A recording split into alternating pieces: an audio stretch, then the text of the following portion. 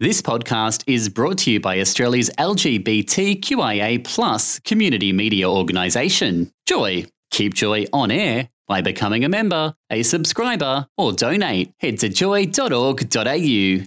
Joy, a diverse sound for a diverse community. Hey, I'm Rach. And I'm Dean, and we're from Joy Breakfast. We hope you enjoy this Joy podcast. You're on Joy Breakfast with Rach and Dean. All ability events are fundamental to breaking down isolation in the LGBTQIA+ community. And this Sunday, as part of the Victorian Pride Party, members of the community who have vision impairment have the opportunity to experience all that the festival has to offer with a travelling tactile experience. The Travelling Touch Tour of Melbourne's iconic Gertrude and Smith Street precinct is going to be taking place from 1 o'clock on Sunday till 5 p.m. and is packed with music, performances, food, art stalls, and so much more. Joining us now to explore this experience further is the artistic director of the tour, Nilgan Govan. Welcome to Joy Breakfast. Thanks for having me. Now, what led Vita Veritas to get involved with the Victoria's Pride Street Party in this innovative way? We are the main providers of access in arts and culture across the theatre industry and cultural events and exhibitions and galleries. So we are dedicated to providing opportunities for more involvement and inclusion of all sorts of people, especially people who are blind and have low vision. And our connection with Midsumma is in its third year, where we are on the ground at all the events and providing advice and working with lived experienced consultants and specialists who really look at the festival and all its events and find ways to improve and engage. Well, I'd love to know about the community feedback from blind and vision impaired people about festivals like this in the past that led you to creating this event.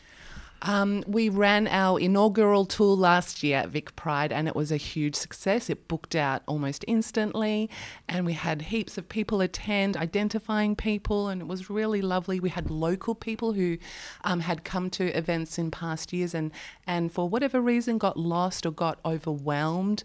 And so it was really great to provide an accessible event and meet different people so that they could get to know, Midsumma and meet artists and local businesses and come back again.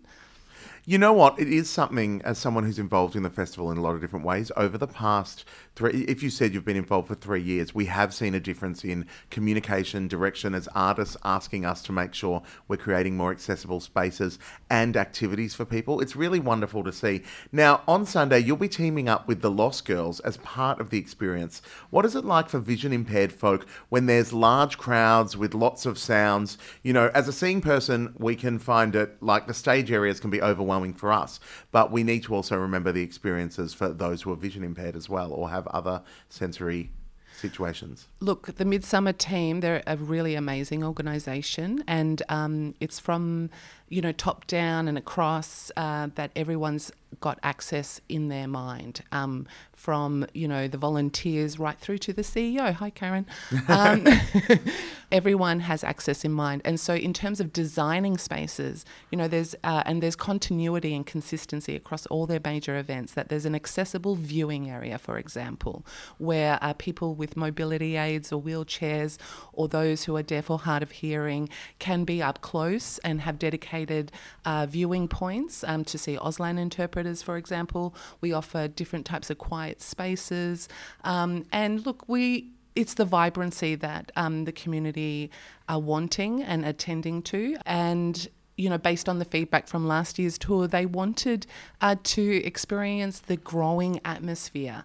We're aware that it's really overwhelming, but this is why working in partnership with Midsumma and organisations like myself and the team of support that come with it, we can have an equally, and that's the point, equal experience of what's happening around us in that environment in a safe way, and in a really fun way, and in a thoughtful and mindful way. I think it's such an important thing to alleviate the overwhelm that people who have other needs may experience. So it's really great that there is a tactile tour on offer. So what other sort of activities will be available on this tactile tour? We are really looking forward to meeting these wonderful roving artists. The Love Heart Dancers. I'm not sure if you've heard of them or seen them. They sort of came into being during the pandemic when they were dancing on the lawns in front of their house and providing this wonderful entertainment and drive-bys. Those people, those dancers.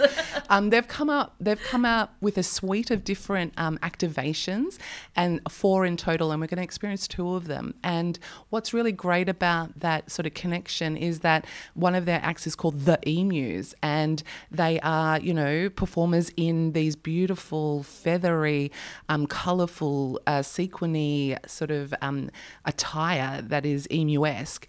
And they give full permission on, touch, because touch is a really powerful way to experience the world, and it says more than words.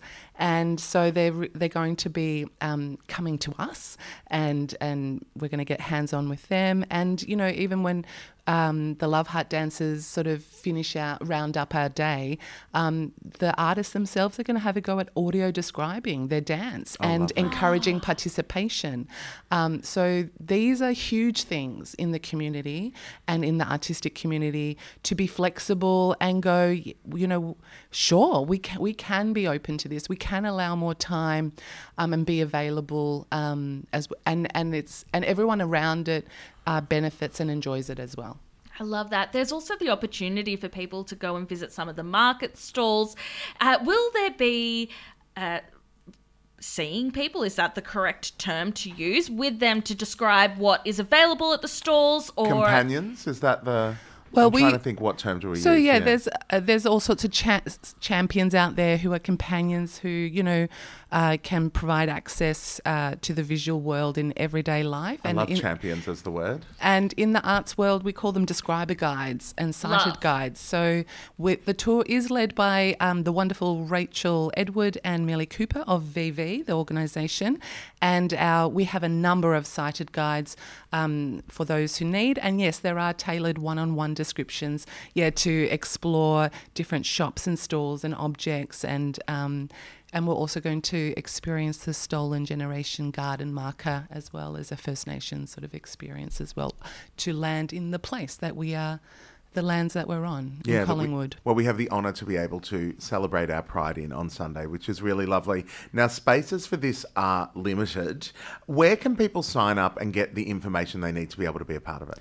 To get more information and to access the flyer, go to Midsummer Festival's Victoria Pride Street Party page and look under Access, and you can download the flyer.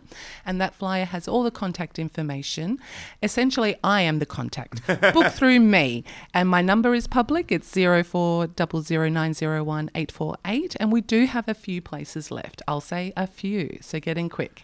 We're going to make sure as well that we put all that information and direct you to that on our Instagram, the Joy Breakfast Instagram, and also on the podcast details of today's interview. Thank you so much. This has been so insightful, and I really encourage everyone who wants to take part in this to sign up for this inclusive and incredibly exciting experience. Nilghan, thank you so much for sharing your excitement about this event with us. Thanks for providing the space to talk about it. It's been great. It's absolutely our pleasure. We will catch you on Sunday. Thank you. See you there. You're on Joy Breakfast with Rach and Dean. Hey, I'm Rach. And I'm Dean, and I hope you enjoyed this little snippet of the fun we bring to air as a part of Joy Breakfast during weekdays. Don't forget to tune in from 7 till 9 a.m. or like and subscribe to the Joy podcast. And keep yourself out loud and proud. Thanks for listening to another Joy podcast brought to you by Australia's LGBTQIA+ community media organisation, Joy. Help us keep Joy on air. Head to joy.org.au. Joy, a diverse sound for a diverse community.